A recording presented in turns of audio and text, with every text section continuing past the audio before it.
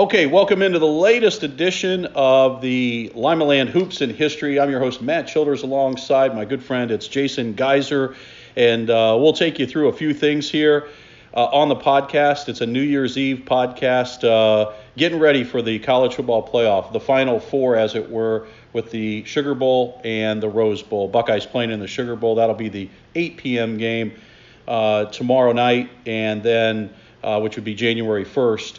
And then the Rose Bowl to follow with Alabama and Notre Dame. More things to come on that. But welcome in my good friend. It's Jason Geyser. Jason, happy holidays. How are you, my friend? Hey, Matt, I'm doing great. Same to you. Happy holidays, and thanks for having me, as always. You know it. All right, so, we've got a little bit of time to look at this. I think maybe some of the headlines coming out of Buckeye World and the college football playoff are the Buckeyes kind of limp their way in large part due to COVID-19 and not having their full complement of players. Had a little bit of a tough run against Northwestern. You actually told us that the last time we talked, whether it was on the radio or the podcast, that you thought the Buckeyes might start a little slow and it may not be as convincing as some would like to think. So the Buckeyes kind of limp in with Northwestern, and then Clemson blows out Notre Dame. And it turns out that Clemson and Ohio State are going to face each other for another time again. And then the other headline is Dabo Swinney ranked the Buckeyes 11th, and he explained it this way, that teams that only played 6 games, he would not rank in the top 10, as that was his rationale. And so he put the Buckeyes at 11th underneath Coastal Carolina. You kind of hear me laughing. So was that first off, a mistake on Dabo Swinney to give the Buckeyes some extra incentive and give that bulletin board material to Ryan Day and his club that Dabo Swinney did? And then give me your thoughts on what you think has taken place here in the Northwestern game and then going forward into this game. As far as Dabo, I'm not a big fan. I never have been. But, man, he can coach. Yeah. I have to swallow my pride there, because when he got that job, I didn't think he could. I was like, oh, boy, Clemson's going to be Clemsoning. Remember that back in the time? Clemsoning was a term for, blowing it all the time? Yeah. And I thought that there was going to be a lot more ahead of that, and he'd be there 3 or 4 years and be canned because he couldn't coach. And, boy, I swung and missed hard on that one, because he's obviously an elite-level college football coach. Not a fan. I think, why do you do something like that? You know your vote's going to be made public. Don't you just bite hard and rank them 4th or whatever? Yeah. And that way there's, because that's going to be bulletin board material. The only thing I can come up with is he doesn't care. Right. He doesn't care about bulletin board material. He's got, in theory, the better team, if you're looking at the rankings and all that kind of stuff. So I think he just said, look, I'm going to stay true to my principles here. And we'll get on guys all the time. I'm not going to bash the guy for staying true to his principles. If he thinks that's the most important thing is playing a lot of games, then that's his absolute right. We complain all the time when coaches and players are kind of milquetoast with us, and they don't have anything to say and they just give us the company line. So I'm not going to shred a guy too hard for sticking with his beliefs and being willing to take the blowback that comes with it, and then sit there. He doubled down a couple days ago, right, where he was like, I'm not going to back down off that. It's what I believe. So, all right, man, until the Buckeyes beat them, they don't have anything to say, because this has been quite the rivalry lately, but it's been really one-sided. Yeah, indeed. That's really insightful from your perspective to say, hey, look, we always ask and say, don't be a robot, and it's football coach speak, especially on the football side. It seems like that happens a lot. But, he was very convicted in what he said, and maybe it'll benefit the Buckeyes and maybe it won't. A lot of the coaches, they'd rather be, I guess, right. They'd rather be either right or happy, meaning, I ranked Ohio State 3rd or 4th, and if we blow them out, then I'm happy anyway. So I really like your take on it, because I think that's a really good perspective. You're right in terms of the history recently, and I do believe that it's the only team that Ohio State's played at least 4 games with where they have not won a game. The last 3 have gone 31-0, 29-23 last year. The 31-0 was really a painful one.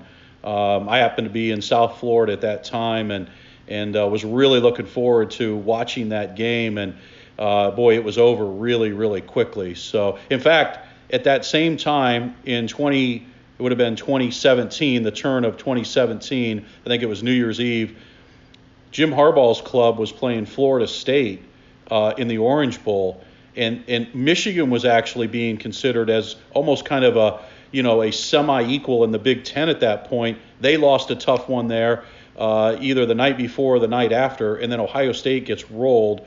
And then last year it just got away from them. It seemed like Ohio State really should have won that game, and they were unable to come up with it. So what are your thoughts on, you talked about how good Dabo Swinney's been as a head coach. What are your thoughts on the quote-unquote rivalry between these two? I think it's been fun. I mean, as an Ohio State graduate, I wish we'd won a couple. I think when it went into, I believe it was an Orange Bowl, that first meeting since the Woody Hayes game. Yeah. It had been 30, 40 years or however long that had been. And it was that shootout in the Orange Bowl, kind of a consolation game. It wasn't for anything. It wasn't a playoff game or anything. And I think that was the first time they had met in that long. And now they're meeting all the time. I mean, They can't get out of each other's ways right now. Look, I think most people kind of agree that right now in the overall world of college football, it's Alabama, and then a tiny little step down to Clemson, and then not tiny little, but a little step down to Ohio State, and then you fall off a cliff. So, and again, all I can do is sit here with the team that's sitting third in those rankings on my side and say, well, start beating those teams, because that win over Alabama that we all like to pound our chests about was a long time ago now. Yeah, I got to tell you, you're exactly right. I mean, it's the usual suspects, and I don't think it's changing anytime soon. I think Alabama and Clemson are in that driver's seat, and they're not going to relinquish that anytime soon. You've said it many times. I agree with you that there's the Buckeyes in the Big Ten, and then everybody else. They've really significantly defined themselves as the elite team in the Big Ten.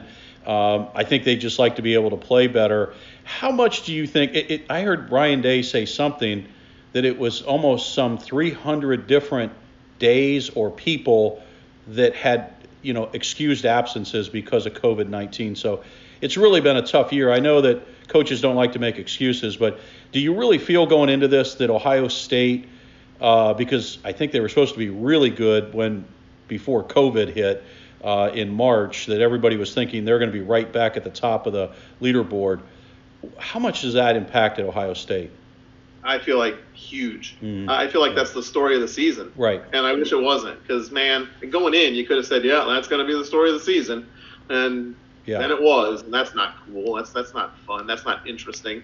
But, yeah, this team, I've told you before, I just don't think they've ever gained their footing.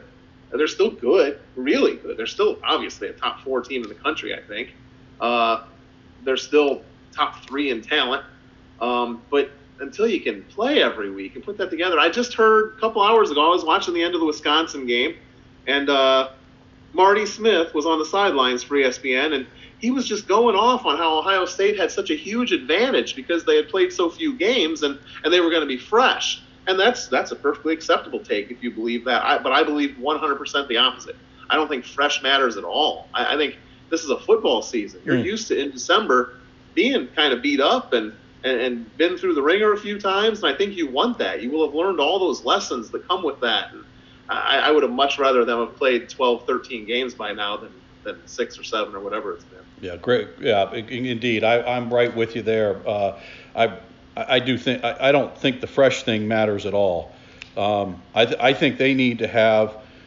I think they almost need to pitch a semi-perfect game to win this game, because I think Clemson's just going to have so many chances based on what they did to Notre Dame, and I think Trevor Lawrence is the best player. I don't know if he'll get the Heisman or not, but I think he's the best player in college football, or at least he and maybe 1 or 2 others. And I'm not sure that Justin Fields, he had an injury. I'm not sure if he's going to be full strength. So I think it's going to be a tough road. I think it's going to be a tough road for the Buckeyes.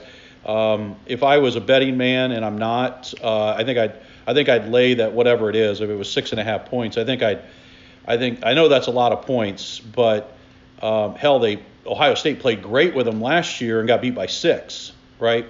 So, yeah, dominated half, 2.5 quarters of that game, and got beat by 6. I think it was 6.5. I'm forgetting that right now, but I think you're right. And I know just the homer in me took Ohio State to cover. And I kind of regret it because the closer we get, I've got a bad feeling in my stomach. And I always do. I'm a pessimistic fan, so I'm probably not the best guy to have on this just for clean analysis because I can't shake who I am, and that's a lifelong fan and a graduate of that university and also kind of a pessimist.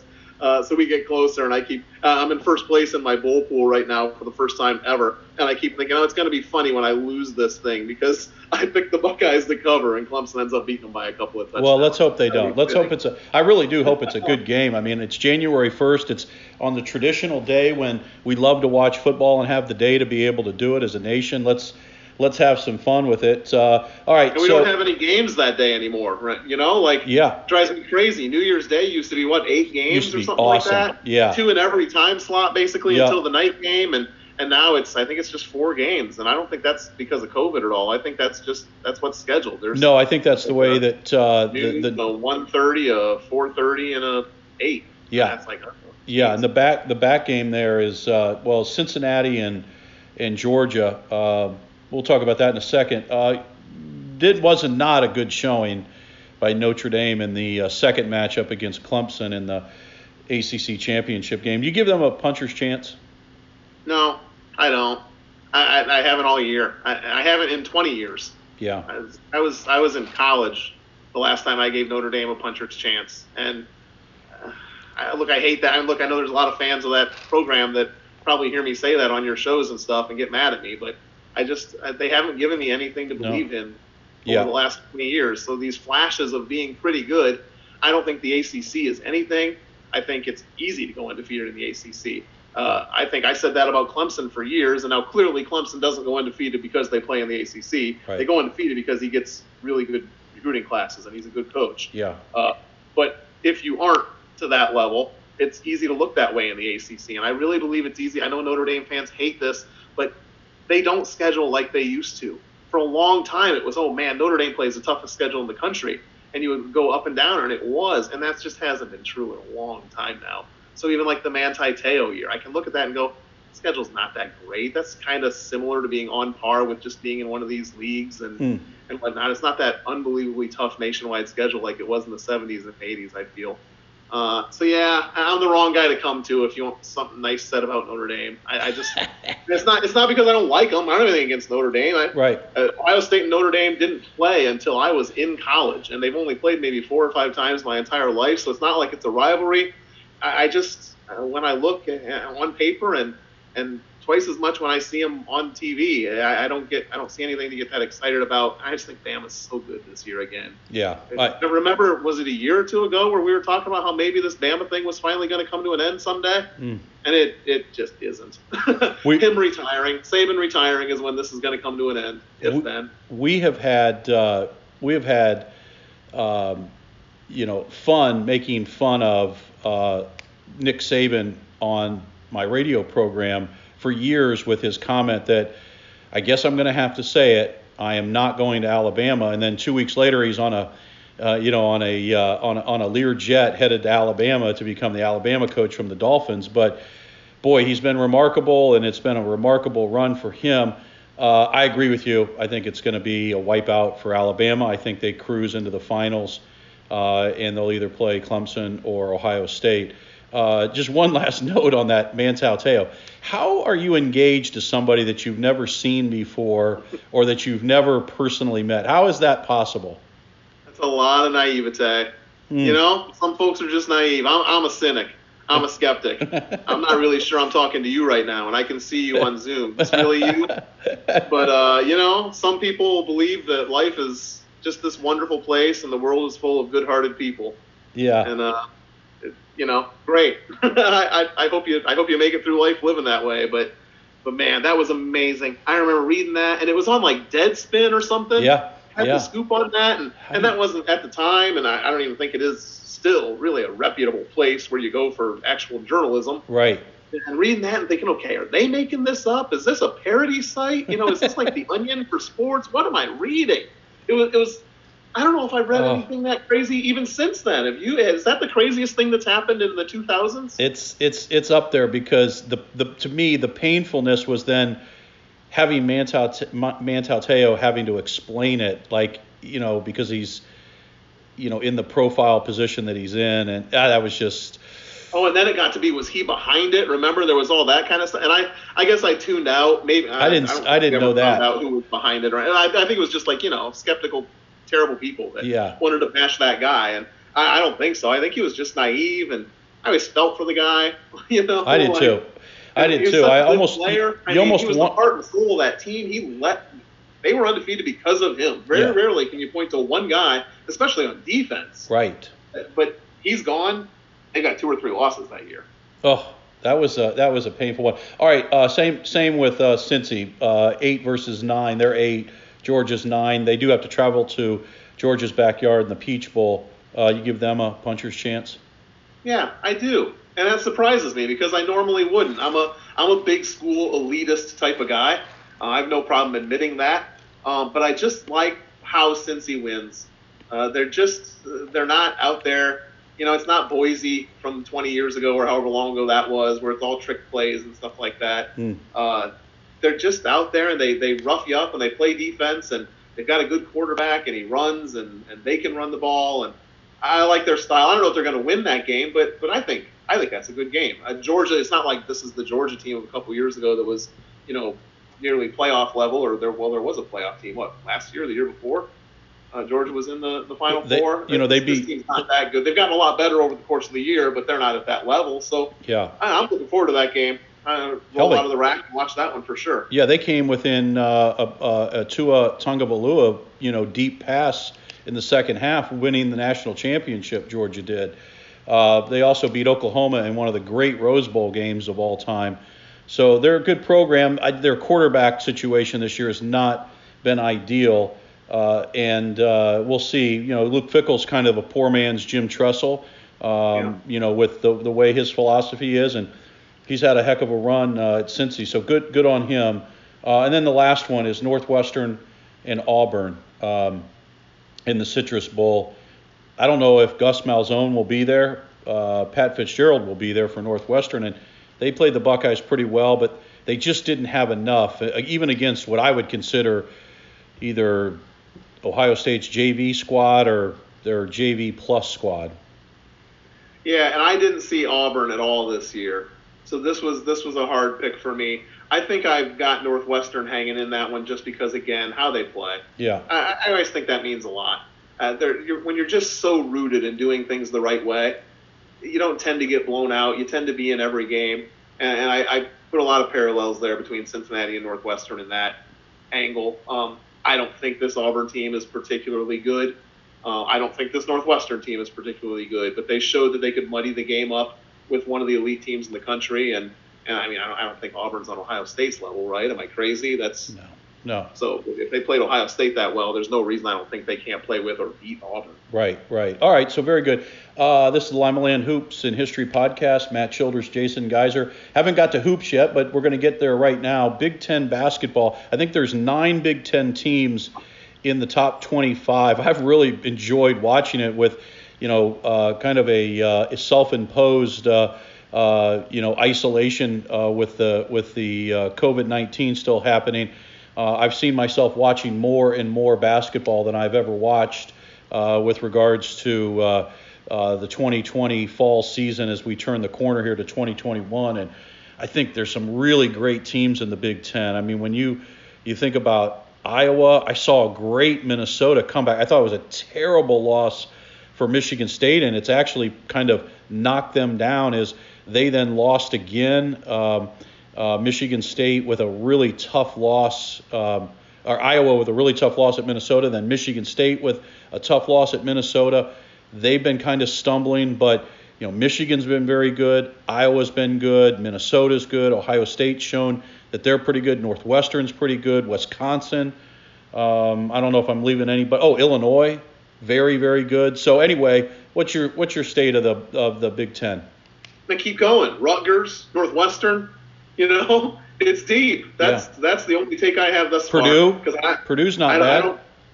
What's that? Purdue's not bad either. Oh yeah. I know sure. Rutgers just beat them last night, but they beat Ohio State without E.J. Liddell. But I'm sorry to interrupt. Go ahead. No, no. Well, we've gotten to the point now where we have to stop saying that. Well, Rutgers beat them, so they must not be good, right? Because Rutgers is going to beat a lot of people this year. They're good. Yeah. It's deep. I think it's really even at a couple different levels. I think the tiers in the Big Ten are even now. I just don't know how it sizes up nationally. And I always look at the polls because that's really all you have to do. And once you're into conference play, and there wasn't I didn't see a ton of really great intersectional or interconference games this year because of COVID and whatnot. So I just kind of look and I see the Big Ten now settling down. Boy, it was 3 teams in the top 5 2 or 3 weeks ago, and now there's only 2 in the top 10. And I think it's just one of those leagues where they're going to beat each other up like they do every year, and you're not going to get a good representation because, you go, oh, okay, well, Wisconsin's 8-1. Well, you're telling me that a 25th ranked Ohio State can't beat Wisconsin? Yeah, that's ludicrous. Or like you said, Minnesota, who I think is 21st right now, or boy, man, going to Minnesota has always been, even when they're bad, going to Minnesota is tough. So yeah, I got parity right now. That's really my only take on the league right now. I don't know if there's a team that can really compare to the national greats at this moment. I don't think Wisconsin's that team. Maybe Iowa. But yeah, I got it deep, and give me a month, Yeah, I agree. It's going to be really interesting. I think I heard Stephen Bardo say on one of the games recently that the winner of the Big Ten last year lost 6 games in the conference. So I think that's on the table. It's interesting to see. Matt Metzger and I have talked about this before, where he actually did a little study on it. All the people that have left the state of Ohio as a high school graduate and gone on somewhere else. And I saw that with, I think it was Wayne Huber Heights, the point guard for Wisconsin. I think his name is, his last name's Treese. I think his dad's the head coach there. And his one brother. There were a couple. One went to Michigan State. Yeah. Yeah. He had 29 the other day and had a really, really nice game. He was the point guard there. And then I saw Iowa that Joe Frederick, he's an old colleague of mine. He works at WLW, played for Digger Phelps at Notre Dame. His nephew plays for Iowa. His last name's Frederick as well. It's his brother's son. Went out to Iowa, and he's averaging considerable double figures. And so there's people in Ohio that I think he actually played in Northern Kentucky. I think he played in Covington. But all that being said, I think there's a lot of great players that Ohio State, I'd like to see Chris Holtmann get them back because there's players that we all know that are kind of the usual suspects, like the Dakota Mathiases and the Xavier Simpsons, and who was the guy from Whitmer that went to Wisconsin. And you have all of these guys. It was bad for a while there. Yeah, so we were losing all of these guys. So hopefully Chris Holtmann can kind of get that back. And I will say this about the Buckeyes. I think they're good defensively. I'm not sure against a really good team that they can score like they did against Notre Dame, where they won that game 90-85.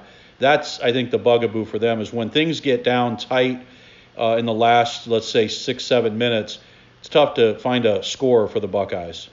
Yeah, there's nobody that I'm really confident in, that I'm saying, give me that guy every day. Across the Big Ten, give me that guy. No, not on that roster. We talked a couple weeks ago on here. I'm not in love with this team. I think they're fun to watch. I like the players. I don't have any problem with any of the players or anything like that. When I say I'm not in love with them, I mean I don't think they're any kind of a contender. I don't think they're going to contend for the Big Ten or beyond that, certainly. Anybody can get hot and make a run. That's the thing about playing a tournament. They could be peaking in March and win the Big Ten tournament or something like that and go to the Elite Eight. But that's not. You can't predict that. Yeah. I think it's going to. I still think there's balance there yet. Yeah, I say watch out for Illinois. Watch out for Iowa. I think they're very good. I think Michigan. Gosh, I am so impressed with them. Because they're your favorite team. I understand. I know you don't even refer to them as Michigan. I just am stunned at Juwan Howard being able to pick up where John Beilein left off with bringing guys in, which I thought that they were going to be really down this year. And they've made a nice little run. So, that's kind of cool to go there again, Yeah. Like I feel like when Michigan's good, it's because they're cool. Yeah. And it's only happened a couple of times in my life. It happened with the Glenn Rice era. It happened with the Fab Five, and now I feel like it's that current status right now. It's just it's a cool place to be, and they're winning. And Beeline did such a good job there, and I didn't know what to expect from Juwan because he was just an NBA assistant coming in. And man, has he done a good job? He has done a good job. Yeah, you gotta put them in the conversation. But with the Big Ten, you know what's going to happen, don't you? They're going to get 10 teams in the tournament or something like that, some crazy huge number. Yeah. And like 2 of them are going to make it past the first week. There's your cynicism coming out. Yeah, that always happens. That's great. Not even cynicism. That's just a history lesson. Oh, that's fun. All right, this is the Lima Land Hoops and History podcast. It's Matt Childers, Jason Geyser. Season 2 of the podcast as we going to turn the leaf into 2021. This portion brought to you by our good friends at Westgate Entertainment Center. They're going to help you get through and into 2021 with all kinds of great deals at Westgate Entertainment Center. Awesome pizza, wings. Head over to Westgate during these holidays and going forward. All right, so high school hoops. It's been a while. I'm going to go to the Shawnee LCC game. Shawnee hosts LCC tonight. We talked about that, Alabama and kind of everybody else in college football. Right now, it seems to be Shawnee, as we've talked about, and everybody else led by their Division II Player of the Year, George Mangus. They're going to play LCC tonight. They crushed LCC in the tip-off, in the final of the tip-off. By if it wasn't 40 points, it was really close to that. And then there's kind of everybody else. I had some notes on Columbus Grove. Kalida was having a good little run. I think they had a nice win the other night against Archbold, and then they got beat just recently. OG, they've had one loss to LCC. Saul Perry, I think they're a pretty good squad. Who else am I missing, and what are your thoughts as we turn the page to 2021 and head to hopefully what will be the Ohio High School Basketball Association's tournament at St. John Arena? Yeah, that's those usual suspects. I think you named off for the most part the teams that have gotten out to such hot starts. Lincoln View's been pretty good. Ottoville's been pretty good. Yeah. Throw them both in there. Yes. I think neither one of them has more than 2 losses right now. I don't have the standings right in front of me. I just look back. Yeah, that was a 42-point game the last time at the tip-off championship game when LCC and Shawnee met. It was close in the first half, though.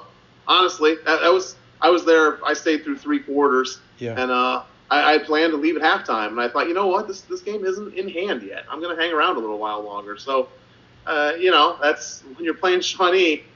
Hey, can you keep it close at half? Is that the measuring stick right now? Right. For a local team, is can you keep it close for 2 quarters? They're just we don't need to turn this into a gushing over Shawnee podcast because it could easily become that. They're really, really good, and until somebody figures out how to knock them off, that's just the way it's going to be. I love the fact that they come into league play now, swinging in the new year. Salina and Defiance didn't give them any challenge, as you wouldn't think they would have for the first 2 league games. And now right out of the bricks on the 8th, it's Walpock, and on the 15th, it's St. Mary's. 2 weeks after that, I don't want to overlook Van Wert. That's who's next, but I can't help but to obviously jump to the OG game that's a couple weeks after that. So, here it comes. It's slowly but surely we're going to start to see the Indians, the toughest part of their schedule is kicking in. Yeah. Hopefully they get to play it. We already saw Flying to the Hoop get canceled. So yeah, let's have Dunbar be the only fun game that gets scratched off that schedule. Let's have the rest of them actually get played. Good point. The other piece there was it looks like Lima Seniors kind of got their team and they're actually able to play some games. I know that we could talk about it in a second a little bit about what's happening in Toledo and Lucas County and their protocols and what's happening there with the public and the private schools. But Lima Senior actually had a big win last evening, and it was an impressive win.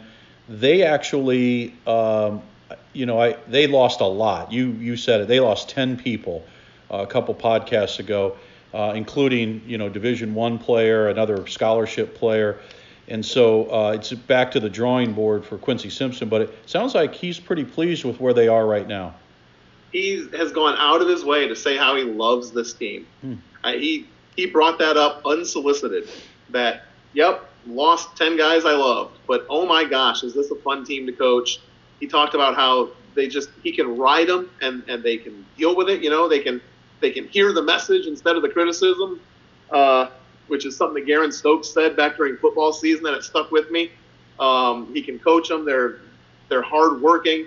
He's got one of these teams where he's got guys that play defense, which is how you win at Lima Senior. It's how you win in good leagues like the track. It's how you win in Division I. You've got to play good defense, and he's got those kids. Rollins, I finally got to see them play. I hadn't seen them for the first few games of the year. And I finally got to see him for 2 or 3 games. Rollins is a shutdown guard. He is tough to get past, and they start swarming at you with multiple guys when they turn the press on. And Luster's no slouch on defense either. I know he's going to get talked about as the 3-point shooter and the scorer this year, but he's no slouch either on the defensive side. They're a lot of fun to watch again, and I'm looking forward to when they get to take on some of the better teams on their schedule. They've got a stretch here coming up. Well, they're at Finley next Friday on the 8th, and there's the Friday after that is LCC, which is always a fun game, and OG the very next night, and 2 nights later, listen to this stretch. I mean, these are all compacted because 2 nights later it's St. Francis, who's the pick to win the track this year. That's incredible. Yeah. It's going to get interesting. I love this schedule, and we're really getting into it right now. Shawnee is 2 games after that. It's happening. Yeah. That is if you're a coach, that's what you want to do. I think in January you want to play that schedule that prepares you for the tournament. But that's one heck of a stretch there. I hope to make a couple of those games, but I always loved Khalil Lester, even with the the Josiah Fulchers of the world, who were clearly the Division I player and the captain of that team. But I just loved watching the point guard run, what he's able to do and be able to execute things. And I always thought they were better when he was out there. He's probably a lot more freed up this year. I haven't had a chance to see him. I will definitely put my marker on a number of those games that you just talked about. So, we're going to turn the corner here. We'll look at what high school hoops is. I was impressed with Kalida when I saw them play LCC, and I do think that they got beat by Crestview last night at Crestview. They lost I think it was a 2-point game. Yeah, 2-point game. Yeah, if I'm not mistaken. So that's very interesting. Just a lot of good, man. We've been really lucky, and I once said that to Coach Segerson that we were talking regarding the radio games that we were able to kind of choose from over the years, that we had been lucky over the last 20 years. And he said, shoot, over the last 50 years, because that's what Lima Land really hoops has been about, is there's just been incredible games, and it still keeps coming. So thanks for sharing those schedules, Jason. It'll be interesting how we go forward here and see who kind of keeps themselves as the elite with Shawnee, Columbus Grove, Kalida, Lima Senior, Perry, OG, Crestview. Lots of fun. I saw Lincoln View beat Ottoville, and that whole, we shared this before as well, that Elida district could be unbelievable with Crestview and Kalida and Ottoville and Lincoln View, and throw maybe Adelphia St. John's. You got name dropped on some of your programs a couple of times. Remember Kevin Sensabaugh? Yeah. Made sure to bring up Lincoln View as a team to watch out in the NWC. And on the radio program a few weeks ago, Jeremy Best was talking about how good Lincoln View is going to be. Yeah. Those guys with intimate knowledge of that program and that league. So, probably no surprise to see them out to a good start. When you get a couple of top-notch coaches like that looking your way, you better believe that they're going to be pretty good. You got to get into January, right? Everything that happened in November and December it was fun, and it got us to the holidays. Yeah. But it's gonna begin, in a week. Yeah, for sure. They get real serious in a week. For sure. All right, let's go to the history part of this podcast and just harken back. It's history plus present, which is Dakota Mathias, who had just had an incredible career at Elida and then at Purdue, and he has taken his talents over to Spain and then now back. He played in the Dallas farm system for the Mavericks farm system last year, and now he finds himself, because the G League is, I shouldn't say it because the G League, but because the G League is no longer there, there's about 20 to 25 guys on a roster, and I think like 15 or so, maybe 17 can dress. he got the opportunity the other night against the Cavaliers in a Cavaliers blowout win to come in and score 8 points. And I had a little conversation via text with John Michael. We call him J-Mike, who's the voice of the Cavaliers on television. And he mentioned Dakota Mathias. This is doing your homework, Jason. You would appreciate this, that he's doing his homework and he knows Dakota Mathias is from Lima, Ohio. He mentions the late, great Vince Koza and says there's been great basketball in the town of Lima, Ohio. So I thought it was really cool to see kind of, that history of John Michael referencing the Coes, fitting him in there because they had a lot of interviews together, and then Dakota Mathias and showing him some love as he made his NBA debut, one of which I think, according to the historian Bob Segerson, Coach Seg, in terms of graduates from high schools around Lima, meaning not around Lima, but in the city of Lima, that John McCullough in the 1976, who played at Oklahoma, went into the NBA, is in the Lima Senior Hall of Fame, and now Dakota Mathias are the only two players who have graduated from a high school in the primary schools of LCC, Lima Senior, Shawnee, Bath, Elida, Perry, that group, not going out into the other regions. Those are the only two. There's just two, John McCullough and now Dakota Mathias, who have scored in the NBA. Wow.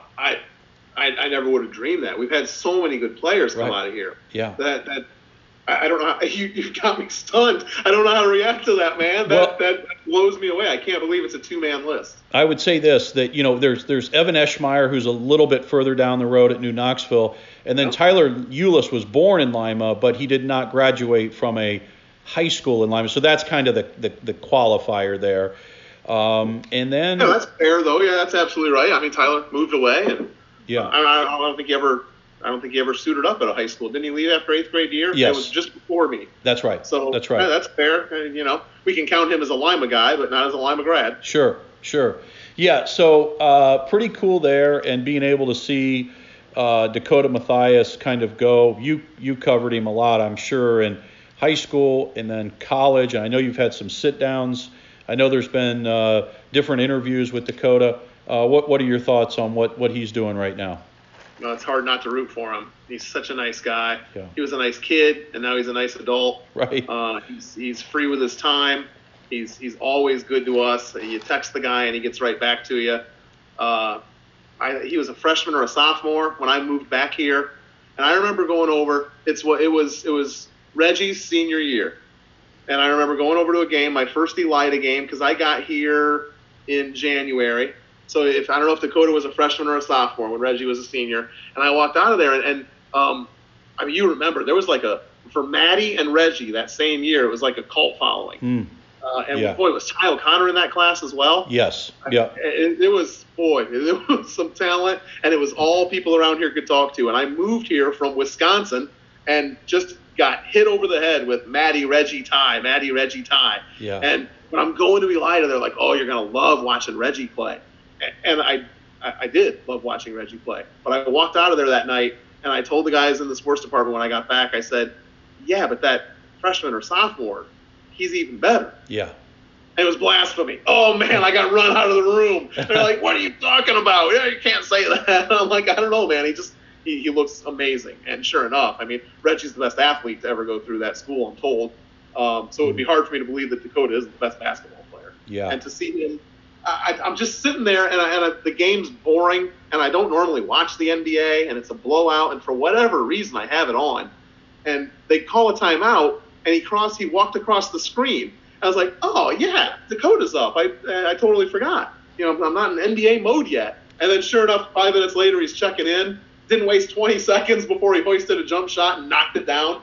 Yeah. Go down, play some defense. Next time down, drains a three. It was like, oh man, he hasn't missed a touch. He's right back out there knocking down jumpers. I saw his walk, and it was funny. You said I did not see it live. I saw the highlights, and I could just tell. I was like, oh, there he is, because I've watched him for so long that I knew that was his kind of move around, the baseline and coming out and receiving the pass and then making his first move to the bucket. But I'm told that Doc Rivers gave him some nice compliments after the game.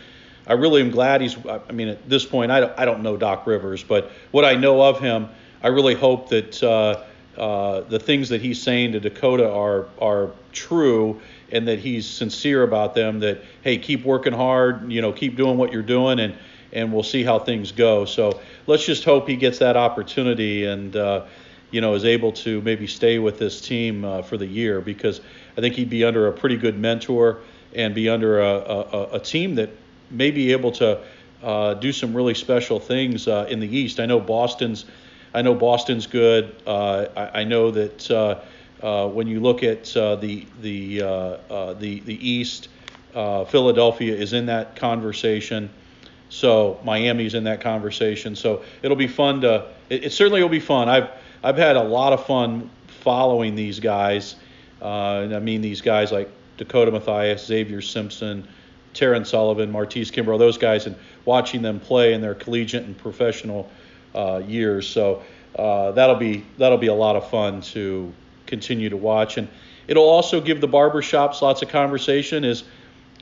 Will he go down as the best player ever in the city of Lima?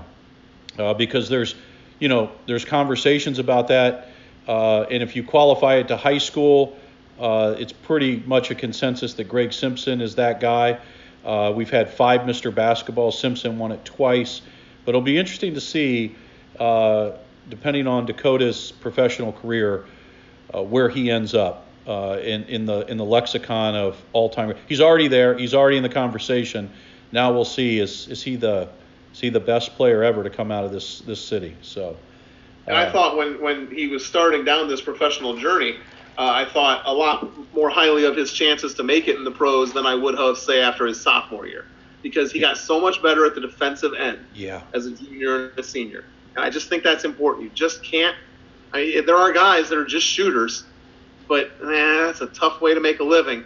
You better round out your game, and I thought he did. And so I'm not surprised at all to see him getting some run. I think you're well within your bounds to say that if the D League or the G League was playing right now, he probably wouldn't be up with the big team right now. And that's interesting, where I haven't talked to him in a while, but I will ask him when I finally do talk to him, is would you rather at this point in your career be playing 30-some minutes a night and scoring 18, 22 a game against that next level down of competition, or would you rather be practicing with the big team and sitting on the bench until blowout time?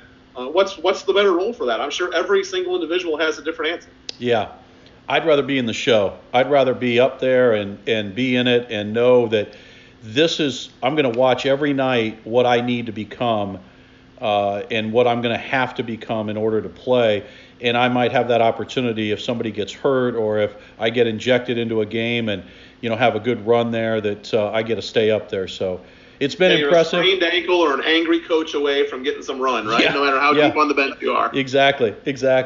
All right, very good. So a couple of last things here. Lima Land Hoops and History Podcast, Matt Childers, Jason Geyser, brought to you by our good friends at Westgate Entertainment Center. All right, Jason, here is a couple of things. On Monday morning when Ohio awakes, are the Browns in the playoffs? Oh, man. You're going to do that. You're going to do that to me. And now know that Ben Roethlisberger is resting. Mason Rudolph will be in, and he's had a little history there with Myles Garrett. It's not all that being said, the Steelers do not seem like they're going to play at full tilt. Yes, they're in. I think they're in. I feel like Baker has played some of his best football coming off of games where he wasn't good, and he clearly was not good against the Jets. No. So I think he'll be better. I have to imagine they're planning on getting most of those wide receivers back, which will obviously make Baker better if you have actual targets who have played NFL games before in their lives instead of a bunch of practice squad guys to throw to. They can't fall behind because they can't abandon the running game. They barely ran the ball at all against the Jets. But yeah, I think the coach is good enough. I think the quarterback, who I'm not a big fan of, will be good enough. And I think without Ben in there, even though he hasn't been great the last several weeks, it's a big step down to Mason Rudolph. And he's not the only guy that's not going to play. Tomlin can say what he wants on Tuesday, if he's going to sit Ben Roethlisberger, he's going to sit at least 2 or 3 other important players, Yeah. So, yeah, I think the Browns, with an asterisk, get that Steelers monkey off their back. Obviously, it won't count with the whole Roethlisberger not playing thing quite as much as ever. But a win's a win, and when that's all you need to get in the playoffs, you'll take it any way you can get it. I'm putting the Browns in. Okay, very good. Yeah, it's if I said to a number of my Browns fans, if I would have said 3 weeks ago, hey, all you have to do is beat the Jets to get into the playoffs, and lo and behold, you go to the Meadowlands with like 18 guys that weren't on your squad, 4 starting receivers. Just a terrible situation for the Browns. Just overall. You still got to win that game, right? Yeah. It was still a terrible performance. It From was. top to bottom. It was one of the worst coach games of the season. Yeah. And I'm a big fan of that coach. But, boy, top to bottom, that was terrible. I can't believe that a depleted wide receiver core, basically, made you turn from the team that had looked so good for much of the year into that. Yeah, they passed the ball like 54 times or something. What are you doing? Yeah. You don't have any wide receivers, and you've got this guy throwing 50 balls. Right. I didn't like any of it. It's not even my team, and I'm a little mad. I got to tell you, me too. I didn't like how any of that game was. Not my team at all, and I was mad too. And I watched it. I watched it with my cousin, who's a big Browns fan, and it was painful. So. All right, so we think that the Browns are going to be in. Last thing, I hate to end on a negative note, but what do you make of Dwayne Haskins and what the fall of Dwayne Haskins, the 15th pick overall, who some thought should have gone to the Giants instead of Daniel Jones at number 6. And now he finds himself now not only the third-string quarterback of the Washington football team, he's cut. Yeah, and I didn't read real deep the articles over what happened with the whole no mask and was he at a strip club or he was at a party with some strippers or whatever. Yeah. But I think that's pretty part and parcel for the professional sports landscape. I don't think anybody's ever lost their job in pro sports because they were around some strippers. Right. I think the big part there was he was a knucklehead. He didn't have the mask on, and that's where we are right now, where you're going to get hounded if that's not true. But I really think that's a lot of smokescreen. I think that made it convenient for that team to get rid of a player that they didn't like. And he didn't give them anything to like. I'm not going to sit here and make excuses for Dwayne. He played horribly every chance he got. And early in the season, I was kind of being the Ohio State homer and saying, well, Washington's horrible. Of course he can't play well there. He has nothing to work with. But then he got benched, and other guys looked just fine. I mean, they're still a bad team, but nobody looked as abysmal as he did. And now this fourth-string whoever that played better than him last week in the fourth quarter comes in. He was in the Vince McMahon league. Yeah, he played. and he's playing better than this high draft pick. That's Dwayne's got to refocus. He's going to get another chance. He's too talented to not get another chance. Yeah, bad year. Nobody cares. I think nobody in that league cares. Everybody in that league looks at guys and says, "Oh, I can make something of him." I listened to the Tony. He'll be fine. Yeah, I listen to the Tony Kornheiser podcast. Whenever it's on, I if it's on, 3 times a week, I listen to it, and it comes right out of D.C. And I will say this: that there's been some, this has been a long conversation about him, but he got drafted because he's from that area. That the owner wanted him. Jay Gruden, who was a lame duck coach, did not want him. So he came in. That wasn't a good situation. Then Jay Gruden gets fired. Ron Rivera comes in, and he says it's an open competition. And it just was never a good situation. And it's kind of it's sometimes emblematic of what happens in professional sports. Ben Roethlisberger gets drafted late by the Steelers, and that couldn't have been a better team for him to go to, especially his first couple years. Talent. Super Bowl as a rookie. Yeah, a second year, I believe, his second year. Oh, okay, all right. And but his first year as a starter and anyway. Long story short, it really matters where you go, and hopefully he does get a second chance. But as a Buckeye, I just wanted to ask you your thoughts on that because I thought that was painful. Just the pieces that happened there. He's playing behind a guy who literally had like 50 million surgeries on his leg, and is working on one leg, so to speak, in Alex Smith. So I've never heard anyone say Dwayne's a bad kid. Yeah. It's been a bad year. Yeah. He's got to get his head right, obviously. Yep. And show people that we can flush 2020 altogether. But, yeah, it wasn't a good situation for him. I read the same stuff you did, where did Daniel Snyder like him because he played high school ball with his son?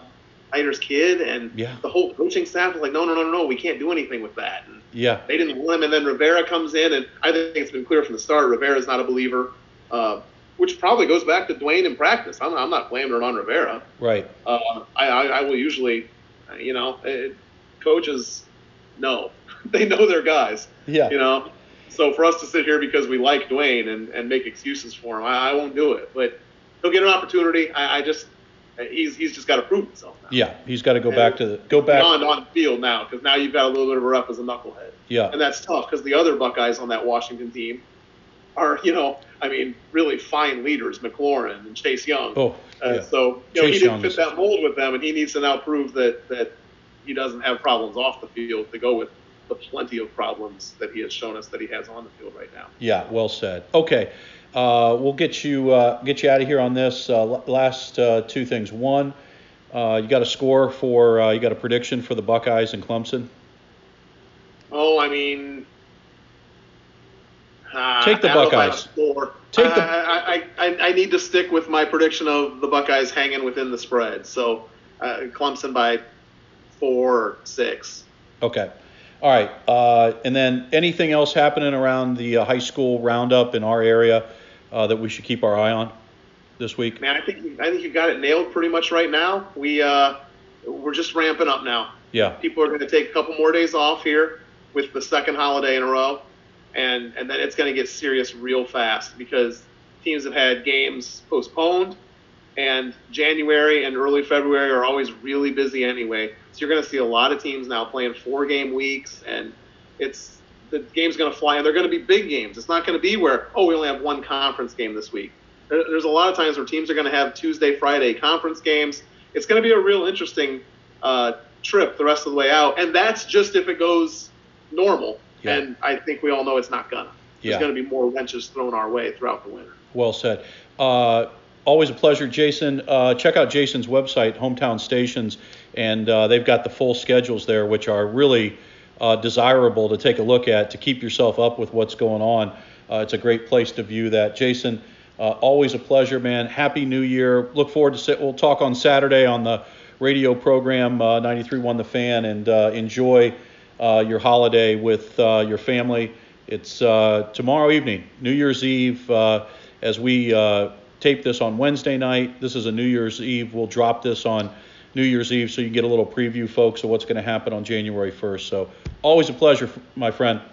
Thanks, Matt. Everybody will have like 36 hours after they overdo it on New Year's to be ready to wake up with us Saturday morning, right? That's right. That is good point. Good point. Hey, always great. We'll talk soon. Sounds good. Thanks, buddy. Thanks. Appreciate it.